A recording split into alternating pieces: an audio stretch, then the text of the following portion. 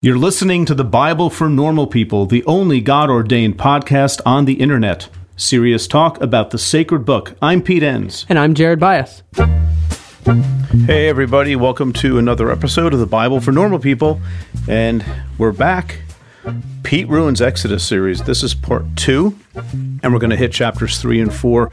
Remember last time we looked at chapters 1 and 2, and I said it's going to take us a little bit more time to go through the first few chapters because a lot of the theology of the book is set up in really, I think, the first 4 chapters. So we did chapters 1 and 2 last time where we met Moses and he ran away from Egypt. And now we get to sort of like the real meaty part of the introduction. This sets up a lot of stuff that's going to come afterwards. So we're going to, again, take a little bit of time doing this. And, the subsequent episodes are not going to be dealing with a couple chapters at a time because we'd be here for like a 20-part series, which ain't going to happen, folks. As much as I like it, as much as I love talking about this book and thinking about it, it's not going to happen. Well, it's that time, folks. It's time for us to talk about microdosing. Microdose gummies deliver perfect entry-level doses of THC that help you feel just the right amount of good.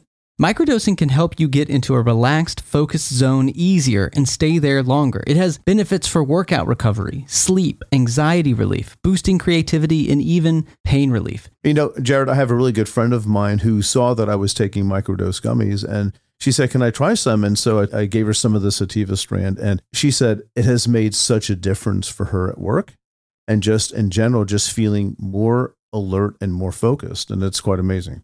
So get 30% off your first order plus free shipping today at microdose.com.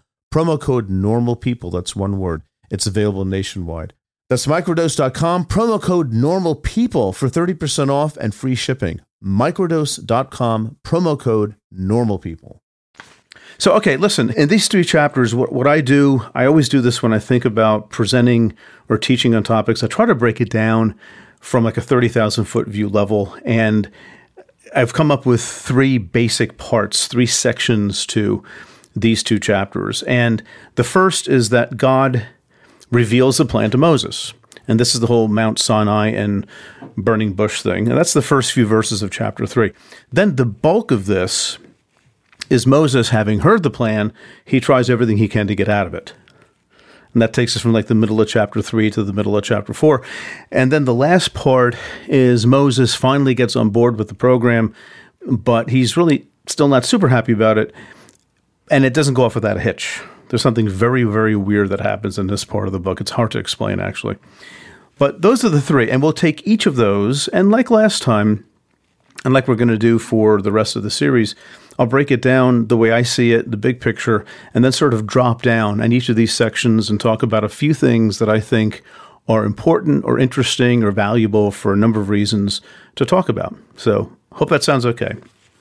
All right, so first, the first part is that Moses meets God, and God reveals his plan to Moses.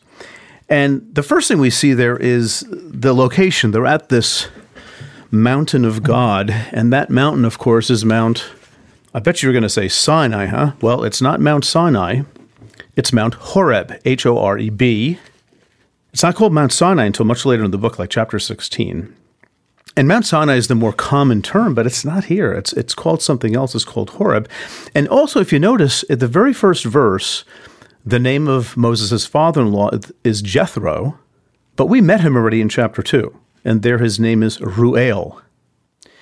So what the heck? You got 2 names of the mountains. You got 2 names of his father-in-law. Actually, there's a 3rd name for Moses' father-in-law. That's Hobab. That comes up in the book of Numbers, which obviously we won't get to. But the question is, why is this? And, some people might explain it as like, okay, listen, just alternate names for the same place. It doesn't really matter. It's not a big deal. And in a way, they're right. It doesn't really matter. It's not that big of a deal. But it's still curious that you've got these different names for the mountain of God and the different names for Moses' father-in-law. And the way this is typically explained in the world of biblical scholarship is that what we have here are 2 different traditions of the Exodus story.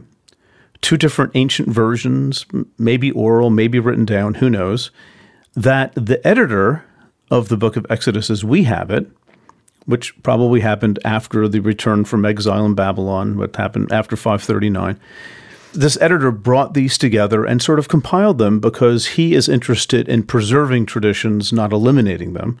So he puts these traditions side by side. And there's a lot more into this to really explain this, at least the way a lot of scholars look at it.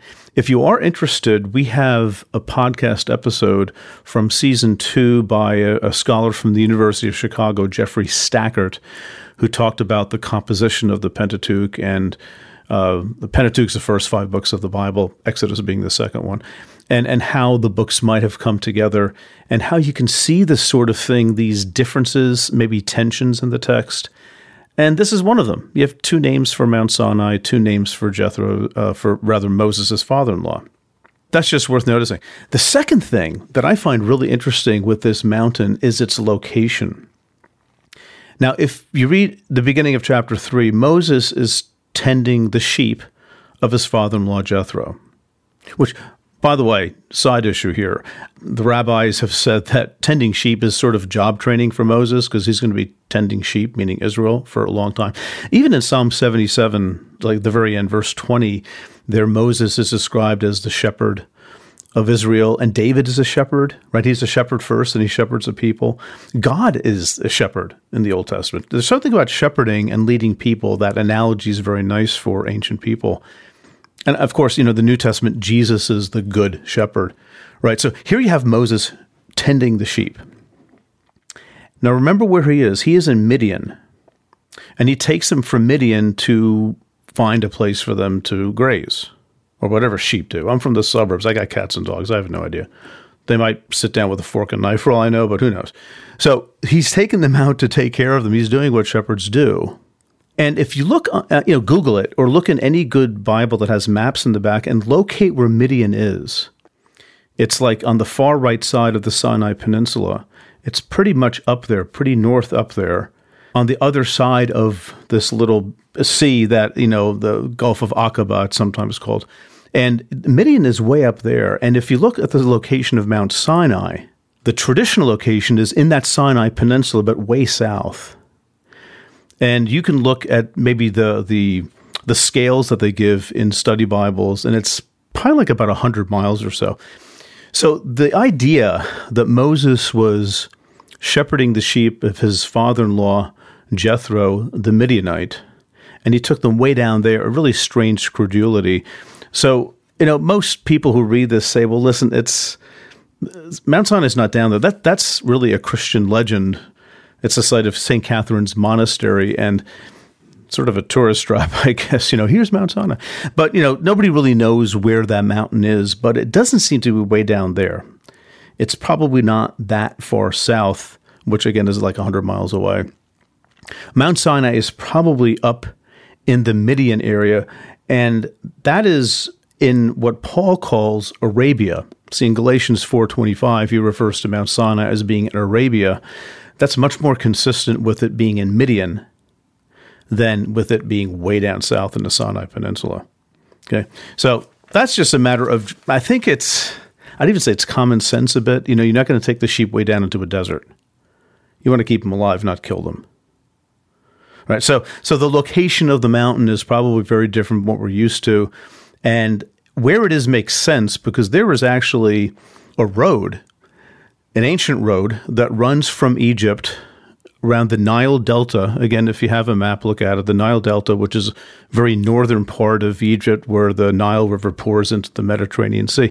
There is a road that you can take from there to way up north where Midian is, probably a trade route of some sort.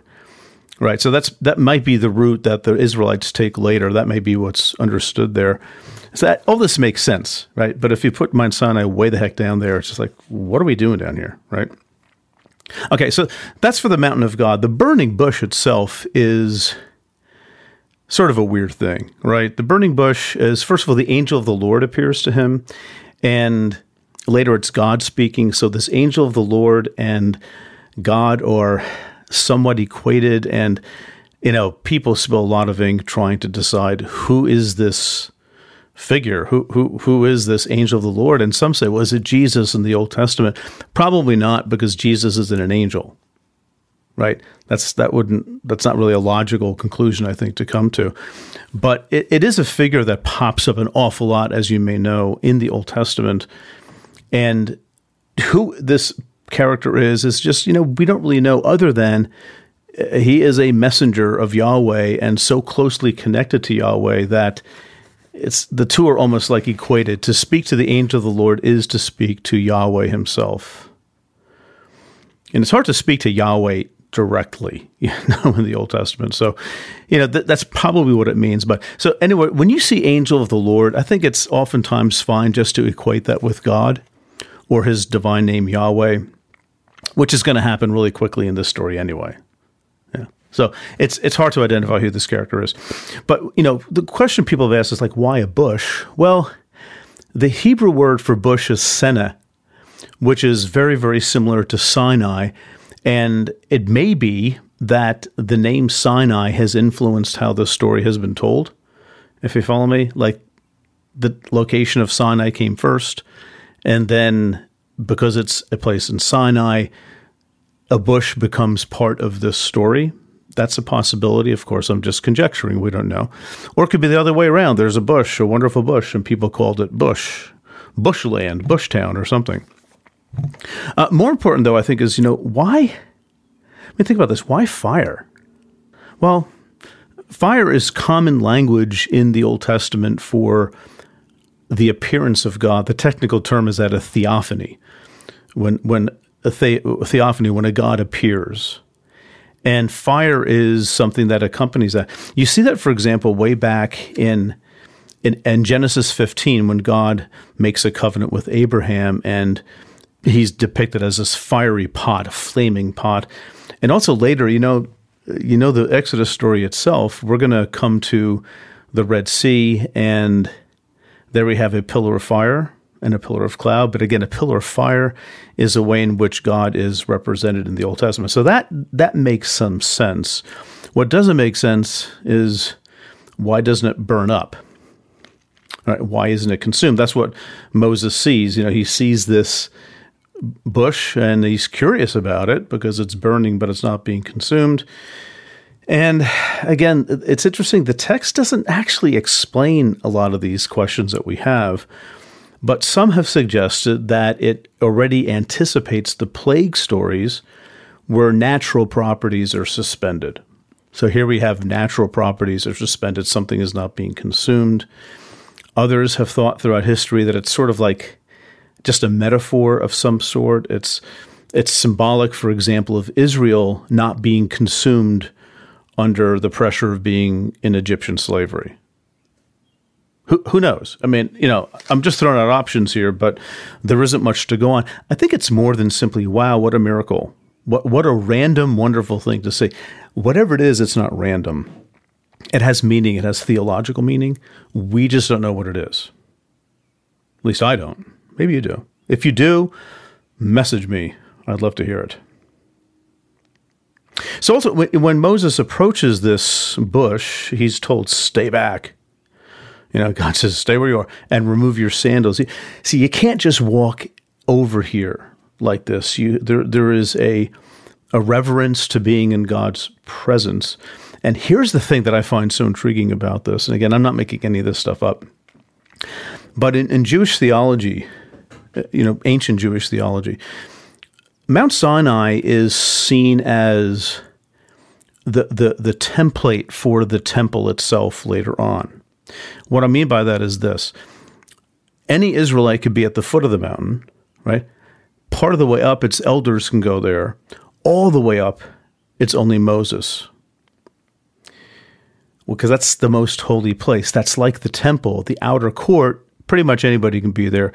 You go into the holy place, well, you're restricted. Only some can go in there. And then the most holy place, the Holy of Holies, only the high priest can go. So what we're seeing here is already, again, a preview of what's going to be a rather significant thing later on in Exodus when the tabernacle is built, which is the movable version of the temple that's built later under Solomon, right? And so it's like you can't just walk over here and take your shoes off, show some respect. This isn't a normal thing. You've got to do something different. like taking your shoes off, which is still, as you know, a sign of respect in some cultures. And I even go into people's houses. Sometimes I see them taking off their shoes, so I take mine off too, just to follow along with the custom, but that's not exactly the same thing, but it's still the idea of some sort of reverence or respect. So Moses is in a different place, and his curiosity is already turning into some sort of fear. He puts his head down, and he isn't curious really anymore. Curiosity is beginning to turn into fear, especially when God relays the plan to Moses directly. And he begins, we're all still in that first section here, right? Like around verse 8 or 9. God says to Moses, listen, we already know each other, but you don't know it. What do you mean by that? He says, well, I'm the God of your father, the God of Abraham, Isaac, and Jacob. So I'm the God of your father, which means, typically it's God of your fathers, like the God of your ancestors. But I think in this case it says the God of your father, Moses, meaning, I know you were raised in Egypt, in Pharaoh's household, but you need to know that you're dealing with the God of your parents and the God maybe of your parents before that. This is a family thing. You're actually deeply connected to me. I know you, and you're going to get to know me. So that's the thing. We know each other. Second thing, okay, Moses, you may be wondering why you're up here talking to me. I'm coming to deliver my people from suffering and to bring them to a paradise-like land, a land flowing with milk and honey. And okay, that's great. Thanks for telling me, what's in this for me, so to speak. Moses doesn't say that, but, okay, great. Why are you telling me this? Why are you telling me what you're going to do? And that is when God sort of, the other shoe drops. And that's the next verse. This is verse 10, and where Moses tries to get out of it because God says to him, yeah, I'm going to send you to do it. Right. And this is, Moses' first try to sort of get out of what God is telling him to do. Right. I'm going to send you to do it. I'm going to send you, Moses. And that's the thing that generates the discussion now that goes in section 2 of these chapters, where Moses does everything he can to try to get out of it. And so what we have here is the first of no fewer than 5 complaints on Moses' part to get out of it. Hey, Moses, I've heard the cries of my people. I'm going to come deliver them. By which, of course, I mean you're going to do it. So the first complaint is, excuse me, what? Yeah, Moses doubts his ability to do this. I mean, he goes, who am I? And I want to sort of encourage you not to think of it as like a lack of faith or something. I mean, of course he's going to say that. Who wouldn't say that? I mean, who am I to do this? I just ran away from Egypt. And guess what? The Egyptians were mad at me because I killed one of theirs. And even my own people, the Israelites, don't trust me very much because, I tried to break up a fight between 2 of them and they got all testy with me. Yeah, I'm just leave me alone here. I'm having a good time just being a shepherd. And I was just curious about this bush. And all of a sudden you got me doing this thing. Who am I to do this? And God's response is, I will be with you. This is a theme that's going to continue in this chapter. The theme is this. Moses says, who am I? I can't do this. I can't do this. And God responds, I will be with you. I'm going to be your mouth. I'm going to do this with you. You're not alone. It's really a battle of the eyes here in this section of Exodus. And it's really, in Hebrew, it's very pronounced. There's a word used that really emphasizes this first-person pronoun, I, that you don't normally see. So who's going to be in charge of this? Is it Moses? I'm not just sending you off on your own, pal. I'm going to be with you. I'm going to help you. And in fact, to let you know that I'm with you, I'm going to give you a sign. But the problem is, here's the sign that God gives him. When you've brought your people out of Egypt, you shall worship God on this mountain. Right? You see that? That's not much of a sign if you ask me. Hey, here's the sign. Here's the sign that I've sent you and you're going to be successful. When you get back here, you're going to worship me on the mountain. That's not a lot of help. What I need is a sign right now that's going to, give me a sign. That's not a sign. That's nothing. I want to know right now what's going to happen and whether this is going to work or not. And so some sort of, like a bolt of lightning, a rainstorm, an earthquake, something to let me know right now. That's the kind of sign I want, but that's not what Moses gets. This happens elsewhere in the Bible too, by the way, folks. The sign is something like this. No, I need a sign now, not later. But maybe that's the sound of God laughing. I don't know. Or maybe just pushing Moses, in the logic of the story, pushing Moses to, yeah, you've got to trust me. I'm not just going to give you a sign. Because if I give you that, you want something else. The sign is, I'm with you, and you'll know it when it's over. So Moses responds the way any of us would. He complains again because he's not really getting the answer that he wants. So the next complaint is maybe the longest one of this section. But basically he says, they're not going to believe me when I go back there and I tell the people that I'm the deliverer. I'm going to bring them out of Egypt. Again, I sort of have a reputation back there that not everybody thinks the best of me. And plus, after all this time has gone by, actually, let's think about that for a second. How much time has gone by? Well, it may be that he's about 80 years old right now. Well, actually, he is about 80 in the logic of the story. If you look at Exodus 7:7, when he confronts Pharaoh, it says that he's 80, and Aaron is 83, his brother. Okay, he's 80, and he dies at 120. You see that at the end of the book of Deuteronomy. So what tradition has said, Jewish tradition has held, that he left Egypt at the age of 40. So he's been in Midian now for 40 years. So he spent the first 40 years in Egypt. He flees at the age of 40. He's in Midian for another 40 years. At the age of 80, he leaves to deliver the Israelites. He delivers them. And 40 years later, at the end of the wilderness period, he's 120 and he dies. And in fact, the book of Acts, the New Testament, the book of Acts chapter 7 says that he's 40 when he leaves Egypt. Exodus doesn't say that. But Jewish tradition does, and the book of Acts reflects that older Jewish tradition. Right? They're not just making that number up. It's not a biblical number, but it's a number of Jewish tradition because it seems like Moses' life goes into 3 nice phases. I think that's pretty cool. Of course, we don't know that, but that's what the text says. Actually, that's what tradition says.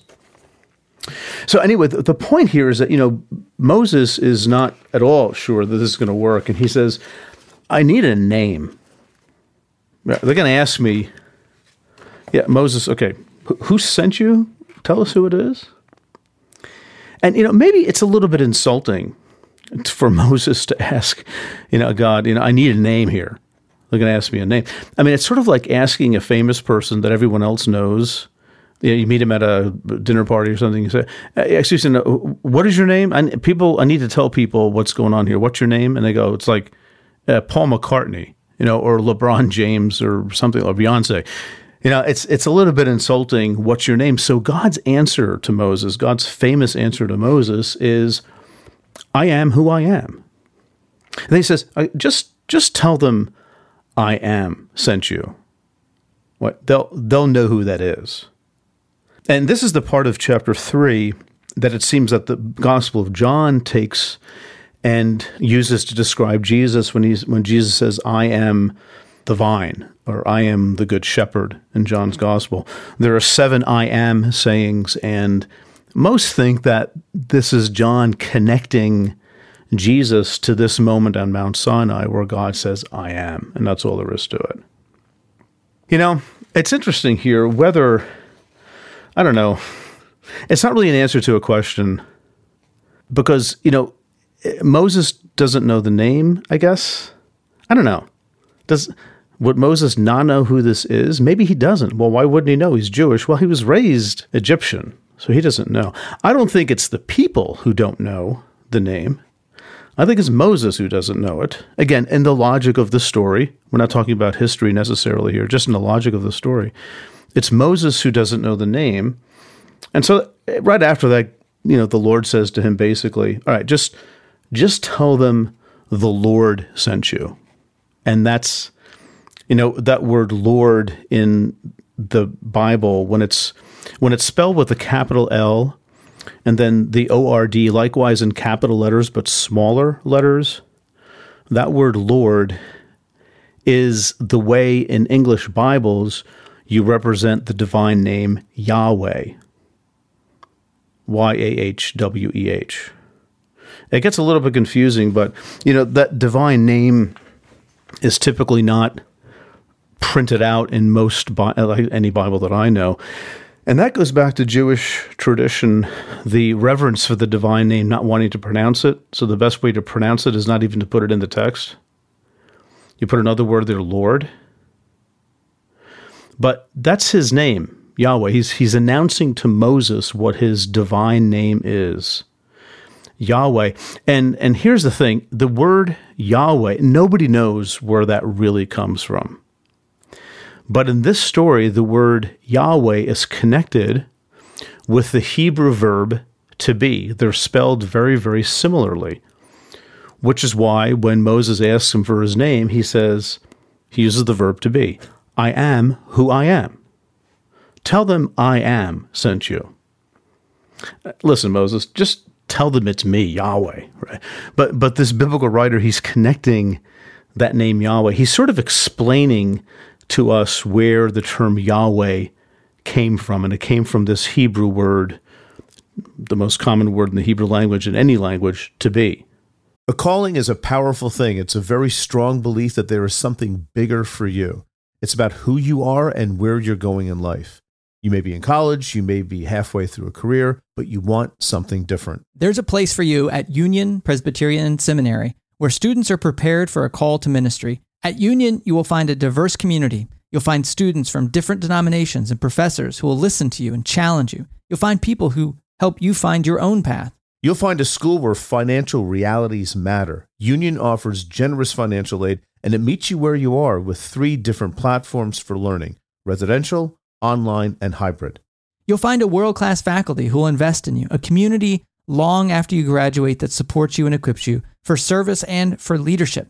Safwat Marzouk, who has been on the podcast here on the Bible for Normal People, is a faculty at Union Presbyterian Seminary and is slated to write one of our upcoming commentaries. It's no secret, if you're a listener to the podcast, how much P and I have relied on our seminary education and how much that has shaped our view of the world and all of our work here at the Bible for Normal People. It's your call. Respond with Union Presbyterian Seminary. To learn more, go to upsem.edu or email admissions@upsem.edu. Did you know Fast Growing Trees is the biggest online nursery in the U.S. with more than 10,000 different kinds of plants and over 2 million happy customers in the U.S.? They have everything you could possibly want, like fruit trees, palm trees, evergreens, houseplants, and so much more. Whatever you're interested in, they have it for you. Find the perfect fit for your climate and space. Fast Growing Trees makes it easy to order online, and your plants are shipped directly to your door in 1 to 2 days. And along with that, their 30-day Alive and Thrive guarantee is amazing. They offer free plant consultation forever. We got our bushes in, and you can tell I don't know what I'm talking about because I just called them bushes, but we got them in last night. And Fast Growing Trees knows what they're called. Exactly. That's the whole point. It comes with this placard that tells you exactly what to do like you were in 5th grade, which is the exact instruction level that I needed. And it was very easy to follow. We loved the process. This spring, they have their best deals online, up to half off on select plants and other deals. And listeners to our show get an additional 15% off their first purchase when using the code NORMALPEOPLE at checkout. That's an additional 15% off at fastgrowingtrees.com using the code NORMALPEOPLE at checkout. Fastgrowingtrees.com, code NORMALPEOPLE. Offer is valid for a limited time. Terms and conditions may apply. I'm just dwelling on that a bit because this has been an important element in the history of biblical scholarship. Like maybe God's name is being announced here for the first time. And I'm not so sure that's the case. I could be wrong about that. I just think it's Moses. It's not being announced for the first time. It's just being announced to Moses who doesn't know it. But the historical background for this name Yahweh is like a lot of things when you compare them to the Bible's presentation, it might be a little bit more involved historically and complicated. And that's sort of like a podcast on its own. So we're not going to do that now.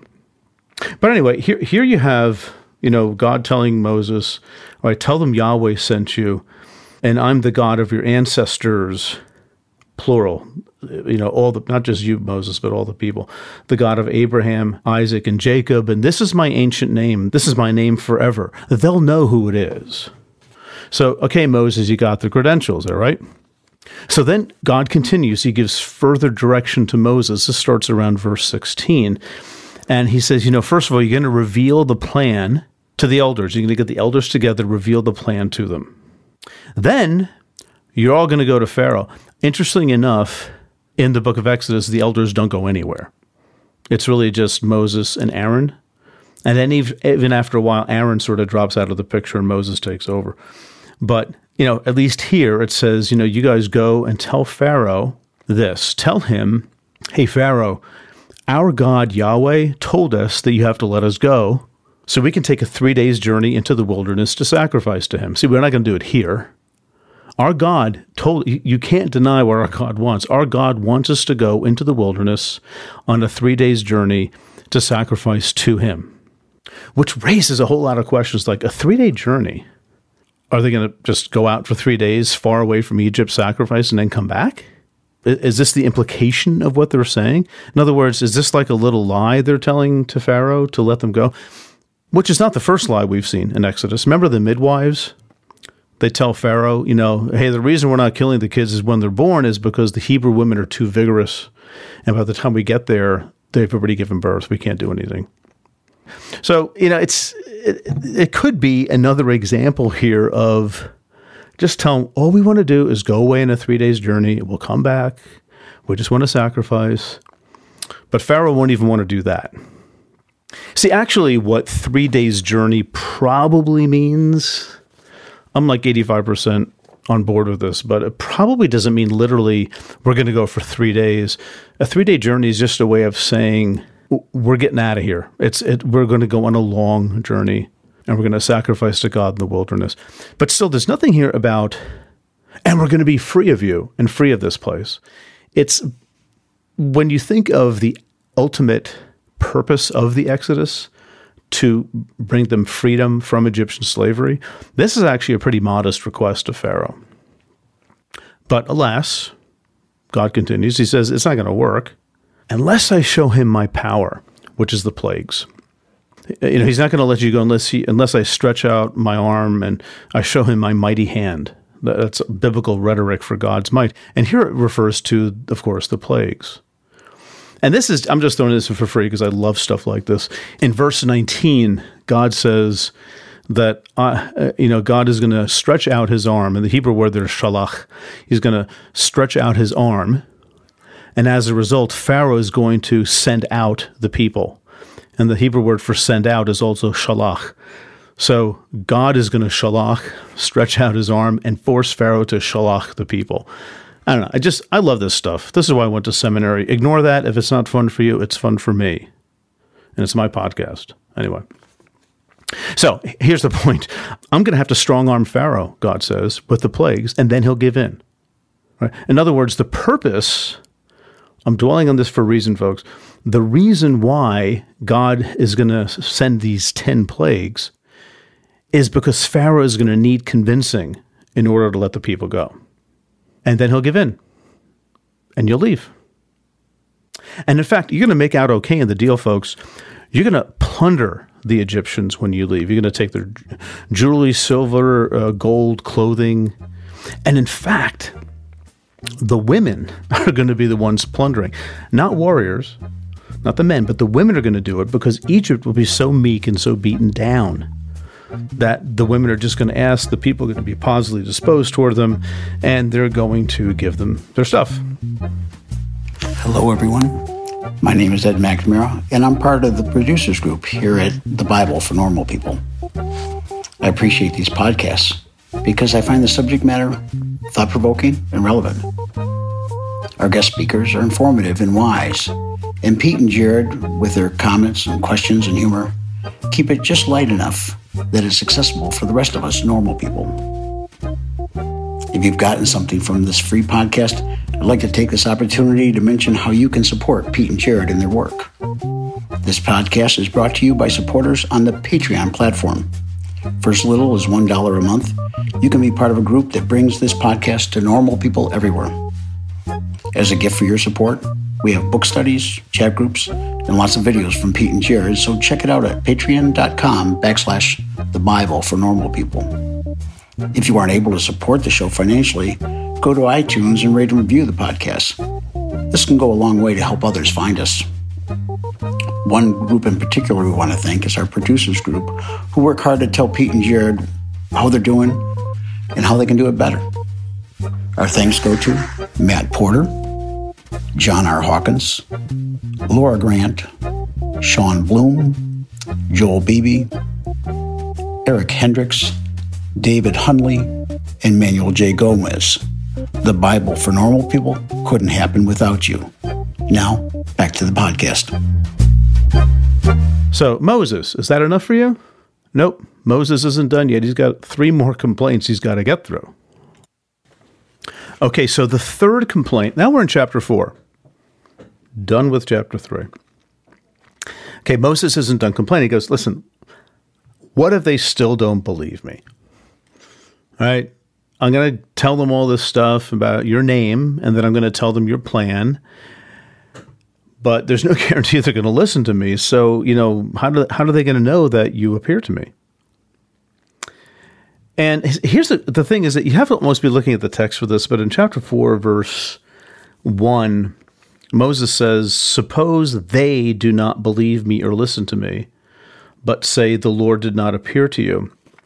I think it's important to remember that the they here is not Pharaoh or the Egyptians. He's not even talking about them yet. The they here is the elders.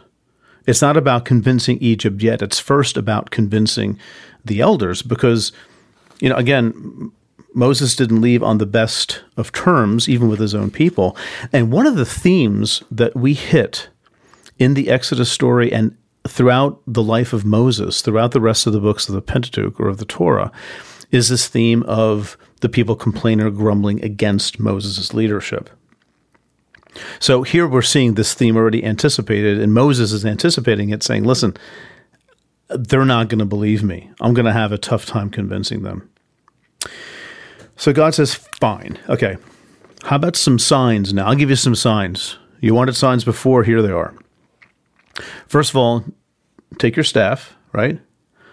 Throw it to the ground, it becomes a snake, pick it up by the end, its tail, and then it turns into a staff again. So that's one sign, and it's not just a random sign because the power symbol of the Egyptians, well, not the only one, but it's at least a power symbol is a cobra. And if you know some of the headdresses that the pharaohs wear, it looks like a cobra's little neck things opening up, fanning out like little wings. That's what the headdress looks like. So the snake, the stick turning into a snake and then turning back into a staff again is symbolic of the control over the Egyptian power source, the pharaoh. And that comes into play later when this is one of the signs that's performed before the magicians of Pharaoh. And as you recall, Aaron throws the staff down, becomes a snake. The magicians of Pharaoh throw down their staffs, they become a snake. But then what happens? The staff of Moses swallows up the others, which is a sign of where this is going. Egypt's power will be swallowed. So it's a symbolic sign. It's not just a random, hey, let's do something weird. Let's turn this, staff into a snake. It means something theologically and in the logic of the story. The next sign is turning Moses' hand into making it leprous. And leprosy is like some kind of skin disease. It's not like leprosy of today. And every Bible says that. Every footnote says that. It's very careful. It's not the kind of leprosy that we think of today. It's like any sort of a skin disease. But the question is, what does this mean? What's the symbolic value of this? Turning it leprous, and then Moses puts his hand back in his cloak, and he takes it out, and it's going to be clean again. But some have suggested this is another example of God's control over the properties of nature, which you're going to see in the plagues, which to me is not that satisfying an answer. It might also be something like this is symbolic of God purifying the nation for entering into the land of Canaan. Because that's one of the problems with the Canaanites. They're not a pure people. They're very unclean people. They have to leave the land so the Israelites can come in, but they have to be purified themselves in order to enter it. It could be something like that. I'm not grasping for straws. I'm just like channeling what other people have said, but there's no explanation in the text. So people are bound to sort of ask themselves, well, what the heck's going on here? But then he says, okay, listen, if those don't work, here's something else you can do. It's not called a sign, but he says he can turn the Nile to blood. And what's weird about that is that these signs, let's call all three of them signs just for convenience sake, they're clearly, I think, meant for the elders. That's the topic of discussion here. And then you see at the end of chapter 4 in verse 29, that's what happens. Moses performs all the signs God showed him before the elders to convince him. Yet the staff is also assigned to Pharaoh, and the turning the water of the Nile into blood is the first plague. So, it's like a couple of these at least sort of hang over as something that are just given to Pharaoh, not just the elders. That's not really a problem. I just find it interesting. Like, two of these things are used in the plagues, and two of them are signs for Israel, for the elders to convince them. Don't lose sleep over it. I won't. It's just these little irritating, odd sort of details in these texts. Once you start reading them closely, it just makes you stop and think.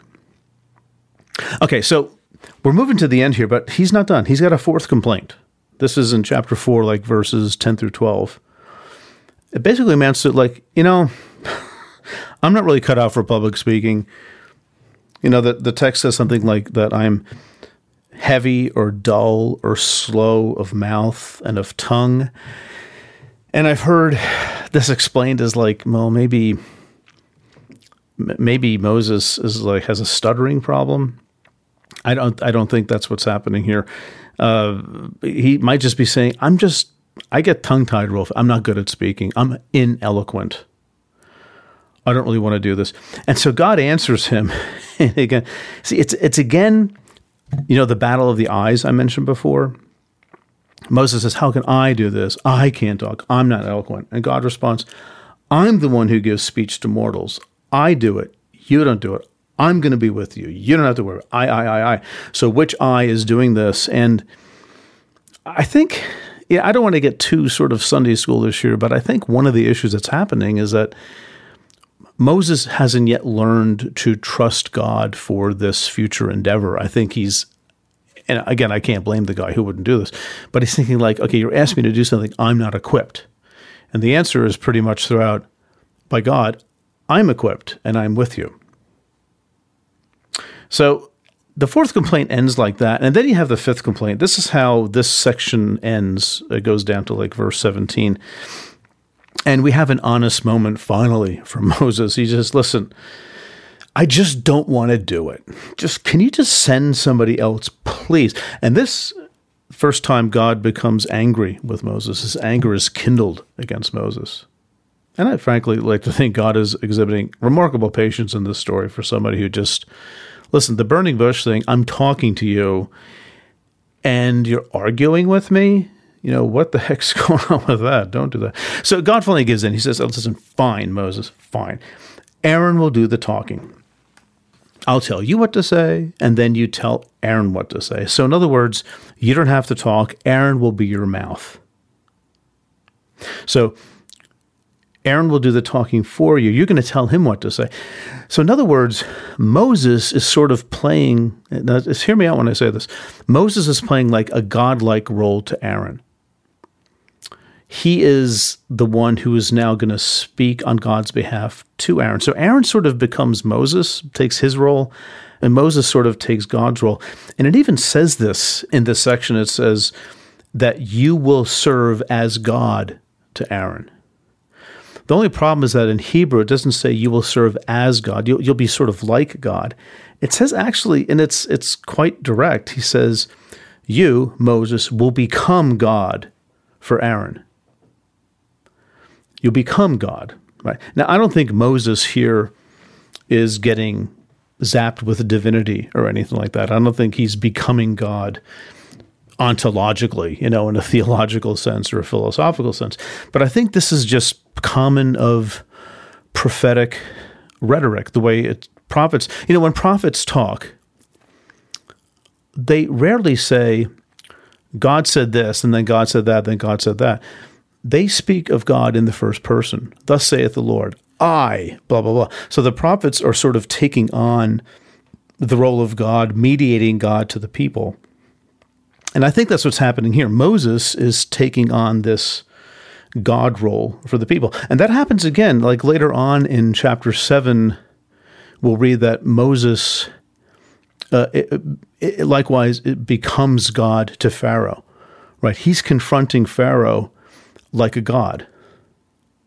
Or not like a God, I shouldn't say that, as God. Remember we talked in the first week how the two main characters of this book are not Moses and Pharaoh. It's Yahweh and Pharaoh. Why? Because Pharaoh is representative of the gods of Egypt. Right? He's the one who mediates the gods to the people. Well, Moses is mediating Yahweh to Aaron and to the people and to Pharaoh. So the issue really here is the struggle is between Yahweh and the gods of Egypt and their two representatives, which are Pharaoh and Moses. Although Moses, hey pal, bad career move here. You're saying, no, thank you. I don't want this honor. Can somebody else do the talking? And God's sort of exasperated. Like you want to do something nice for your kid and they just don't realize it. And they throw it back in your face. Fine. That's sort of how I'm reading this. Moses is not doing something that, should be something he'd be very honored to do. So God says, fine, I'll give it to your brother, Aaron, but I'm not giving up on you. You're going to be God to him. Right, Moses, I have something big planned for you. Well, okay, so this long back and forth between God and Moses, these 5 complaints, it's finally over, and now finally Moses gets with the program. This is the last section 3 of these 2 chapters. And so it begins in verse 18 by approaching his father-in-law Jethro, and it seems like he's basically lying to him because he wants to go. He basically says, listen, I want to see how my kindred are doing, how my brothers are doing. I'd like to go back, sort of check out how everyone is. Okay, why doesn't he just say, Jethro, you might want to be sitting down here, but I've met Yahweh, and he told me to do something, I've got to go do it. Instead, he sort of says, he makes up a little story. Another lie in the book of Exodus, early in chapter 4. But is he afraid of what Jethro will say? Does Moses have self-doubt?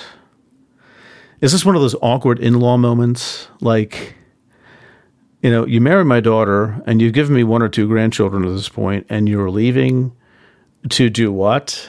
To deliver the Israelites from Egyptian slavery? Dude, you're crazy. So he just basically tells them a story, And here's the thing, too. The last time Moses went out to see his brothers was back in chapter 2, verse 11, and a couple verses after that. This is where Moses goes out to be among his brothers, to see them. And that's when he sees an Egyptian beating on one of his brothers. And what does he do to the Egyptian? He kills him. And that's what started this whole thing spiraling downward. But now it's this beautiful reversal.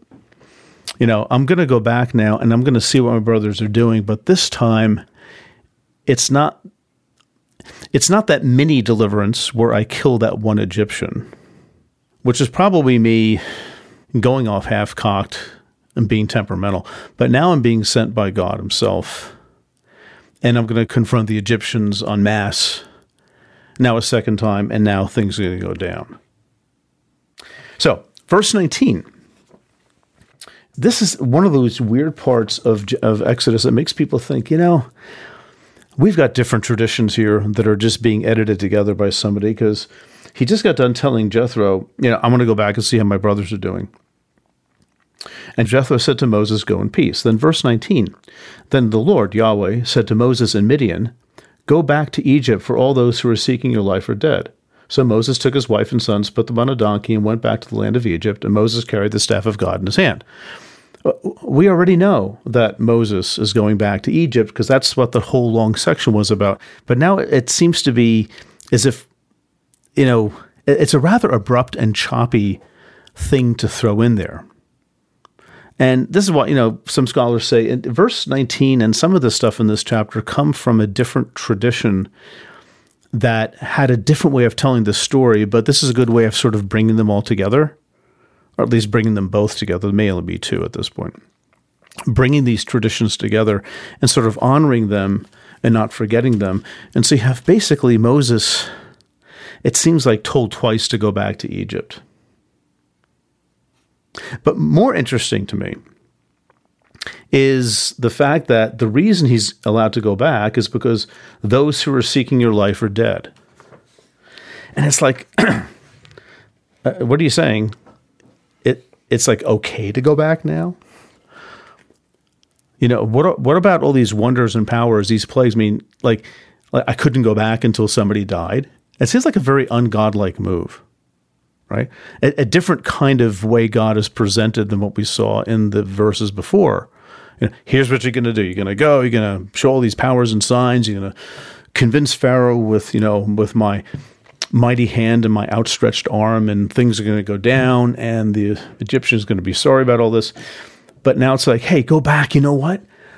Those guys who are trying to kill you, they're dead. It's just it's one of these things that requires an explanation, and people have given their explanations. They've tried. Why not? But maybe even more interesting than that is how this very verse, all those who are seeking your life are dead, that very verse is quoted virtually verbatim in the book of Matthew chapter 2. This is when the Holy Family is down in Egypt, and Joseph is told by God, I guess in a dream, right? It's okay to go back home because all those who are seeking your life are dead. And of course, this is referring to Herod and the edict to kill the male children. Actually, to kill just the babies, the infants 3 years or younger, whatever it was. But it's like what Matthew seems to be doing here. It's one of Matthew's things to present Jesus in a way that like reverberates these Old Testament stories, especially David and especially Moses. So Matthew says that, okay, Jesus coming out of Egypt to go back home with his family, that's sort of like Moses going back to his home, which happens to be Egypt, because the threat is over, right? So Matthew is playing on this verse, this very odd verse, I think, in Exodus to say something about Jesus's Jewishness and his Moses-like activities. Yes, I do think that's very interesting. I like when the Bible does that. It's very literally connected, And another way of looking at this, though, is that it's not so much, and this is I'm just throwing interpretation and possibilities out there. It's not so much, it's okay now, it's safe to go back. It's more like now's the time to go back because our oppressors are dying. Our exodus has begun. Now go back and finish it. This is already previewing, in a sense, what's going to happen. Your oppressors are going to meet with an untimely end. They're dying. And now you're going to go back and finish a job. I think that's an interesting possibility for interpretation. Again, I'm not going to bet the farm on that if I had a farm, but it's at least, again, these stories, they talk like this and like they don't explain themselves. This book doesn't come with footnotes. We just have to try to figure things out. Okay, we're coming to the end here, folks. Just 2 or 3 more points. In verse 21, right, we're in this last section here of these chapters. In verse 21, God reminds Moses, perform the wonders before Pharaoh, which will be the plagues. But then God says something that frankly seems to contradict something he just said before. He says, perform the wonders before Pharaoh, but I will harden his heart so that he will not let the people go. Right in chapter 3, verse 19, the plagues will be necessary in order to convince Pharaoh. So you think, okay, that's great. But now it's like perform the wonders, but here's what I'm going to do. I'm going to harden his heart so that he won't let the people go. Okay, so which is it? Are the plagues going to work to convince him to let them go? And then you're just going to step in and harden his heart so they don't let them go? That doesn't seem to be fair. And of course, this is played out in the plague story, right? And the plagues themselves both happen. After Pharaoh gives in, this is especially the last 3 plagues, after Pharaoh gives in, God hardens his heart to send more plagues. And I sort of compare this to a cat playing with a mouse to show it who's boss, just toying with it. You know, you carry it around, you bat it around with your paws, and then you let it revive itself, and then you sort of bat it again. It's like God is playing with Pharaoh here. He's hardening his heart, because I'm not done yet.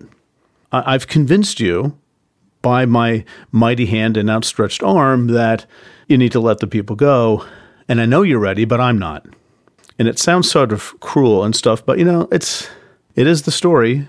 I'm not sure if I would make final determinations about the nature of God from this verse, but there you have it. You know, these two things contradict each other in a strict sense, but I think in the context of the book of Exodus as a whole, it's simply saying that, yeah, the plagues are going to do the job, but only when I say so. I want 10 plagues, not 6 or 5. And to keep things going, even after you're ready to go, I have to harden your heart, Pharaoh, so you're not going to let the people go, even after you said you will. Because guess what? Remember what we said before, this all has to get to the 10th plague. What's the 10th plague? Well, that's the death of the firstborn of Egypt, right, by this destroyer, so-called angel of death, sometimes it's called. That's not a right translation of the Hebrew, but that's the 10th plague. Right. This is what he gets into in verse 22. Israel is called God's firstborn son, right? And remember, you know, in God's firstborn son, Israel is oppressed by the Egyptians. And in fact, the sons, plural, the Israelite sons are, you know, thrown into the Nile by an edict by Pharaoh back in chapter 1. So there's no true payback for how God treated his son Israel generally and the boys specifically. There's no true payback until the 10th plague. This is really the principle of an eye for an eye and tooth for a tooth. You do this, and this is what will happen to you. It's retribution. It's justice by retribution. Also, this firstborn son, Israel being God's firstborn son, this is son of God language, which in the Old Testament is more often than not the language of royalty. See, when kings in the ancient world, not just in Israel, but were thought of as like the offspring of the gods, a son of God. And certainly in the Old Testament too, if you look at Psalm 2, the king is God's son, for example.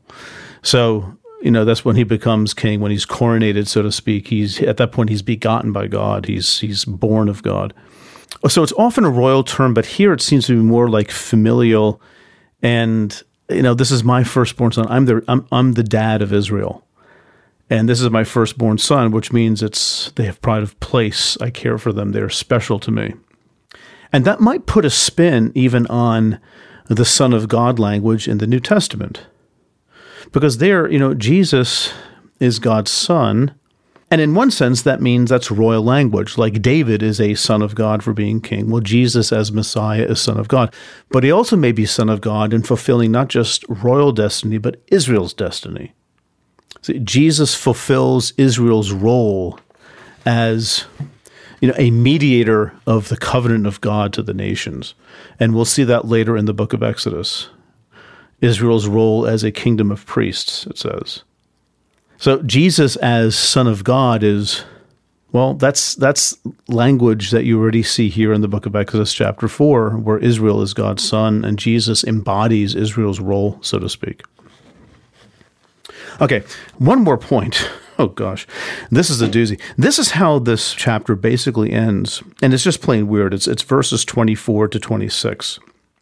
Here's what's happening. Okay, God just told Moses, even though Moses was reluctant, he finally caved, and God sort of convinced him to go to Egypt to deliver the Israelites from slavery. But now all of a sudden, without warning, in verse 24, on the way at a place where they might spend the night, that's how the New Revised Standard Version puts it, the Lord met him and tried to kill him. Right? And apparently the reason for that is that their son wasn't circumcised. So Zipporah, his wife, this is one of the daughters of Midian that he marries, she steps in with a flint knife and circumcises her son, and then with the foreskin, she touches Moses' feet, which is almost certainly a euphemism for his genitals. And she touches Moses' feet with the foreskin, and she says, "Truly," to Moses, "you are a bridegroom of blood to me." What? Exactly. Don't preach on this in church, because I think it's just too difficult. This is a very ambiguous passage. It's grammatically ambiguous in Hebrew. There are a lot of pronouns like he, him, that are thrown around, and you're not always sure if the he is Moses or if the he is the son. So it's a tough one to understand, but regardless of all that stuff, this is like a pretty serious about face. Here, just you don't expect God to turn on anybody for any reason at this point. After all that they went through just with these speeches in the burning bush, now why try to kill him? And the bottom line is that this is a big puzzle. And the best answer I have is one that I've heard, don't make this up, is that this episode is somehow connected to the Passover episode that comes later in the book. See, think of it this way, this shedding of blood in the Passover and also here in the circumcision, it designates the insiders. Who are the insiders? Who are the people of God? Who's Israel? And protects the firstborn. Right? See, it seems like, Moses has two sons at this point, but there's only one here. And some have said, how can he have one son when he had two? Did one of them die? No. Probably the only important son here is the firstborn son who isn't circumcised. That's what I think it is. I could be wrong, but that's sort of how I've put these pieces together. So here is a son who's not circumcised. So here, in order to protect him and anybody from getting killed, is to circumcise him. So here his son is circumcised, just like later on in the Passover episode, what's going to happen, but the firstborn of Israel is not going to die by this plague of death because of the blood of the lamb, right? The lamb is slaughtered and the blood is painted on the doors. Now, it's still weird. Okay, granted, it's a really, really odd way, I think, of ending this chapter. And a lot of people said it just seems to be stuck here. It's almost like a separate folkloric kind of element that, like, it's just here, and it probably meant something to people back then. And, what does it mean, you were a bridegroom of blood to me? It's really hard to know. People have taken some good stabs, and I don't want to spend time doing that here because it's one of these explanations. To do it right would take 20 minutes. I don't want to do that. And I think at the end of the day, we still wouldn't know. But it's sort of weird. Now, one thing that's not as weird is that here we have another woman hero in the book of Exodus. It was Moses' sister and then Pharaoh's daughter, right, bringing Moses to safety as a child. And it was the women who would help the Israelite women give birth to children, right? And now here we have another woman who comes to the rescue, who sees the problem, and she takes the matter into her own hands, literally, right, and circumcises a son. And others, again, I think that's a very valid observation, by the way. And another valid observation, this may not be the whole point of the story, but there's a parallel here between another famous divine confrontation, this one involving Jacob wrestling with God back in Genesis. There's important stuff is going down. Jacob is renamed Israel, and it's the beginning of something new and fresh. And so here we have another divine confrontation with the human deliverer, this time Moses. But there are probably really good reasons why this is here. It's just hard to see them. But at the end of the day, couldn't God have simply told Moses all this earlier? Like, why wait until after? Oh, by the way, forgot to tell you, somebody's not circumcised, you're going to die. You could have said that earlier, and it would have avoided these problems, which means it's so weird and so out of place. There's probably a reason for it we don't see. So anyway, okay. He connects with Aaron, just as God had promised. Which, by the way, he connects with Aaron in the wilderness. Did Aaron just sort of walk out of Egypt? Right? It's one of these little moments in the story that just isn't explained. Like, I don't think Aaron's a slave, right? He's an Israelite. He can't just walk out. And then they meet in the wilderness and they both re-enter Egypt like nobody's watching. Again, I'm not going to try to explain it. It's just there. And when you read the text carefully, these things sort of jump out at you. But of course, he meets with the elders, as I said. He performs the signs. They believe and they worship. And now it's all about to go down. Now Moses is back. He's been accepted by the people as the deliverer. They're not going to grumble against him too much one time in this book. But after that, not for quite a while. At least a few chapters. Poor Moses, he's grumbled against a lot. But at this point, everybody's on board. Okay, folks. Well, that brings us to the end of Chapter 4, the end of this podcast on Part 2 of Pete Ruin's Exodus. Hope you've enjoyed it. And I'll be back in a few weeks with the next installment where we're going to cover a bit more ground. I plan to get through all the plagues, again, from 30,000 feet, but there's a lot happening there, a lot of theological significance. Again, as always, thanks for downloading and listening. It means a lot to me. It means a lot to Jared and the work we're trying to do. Thanks for being a part of this. See you next time. Bye-bye.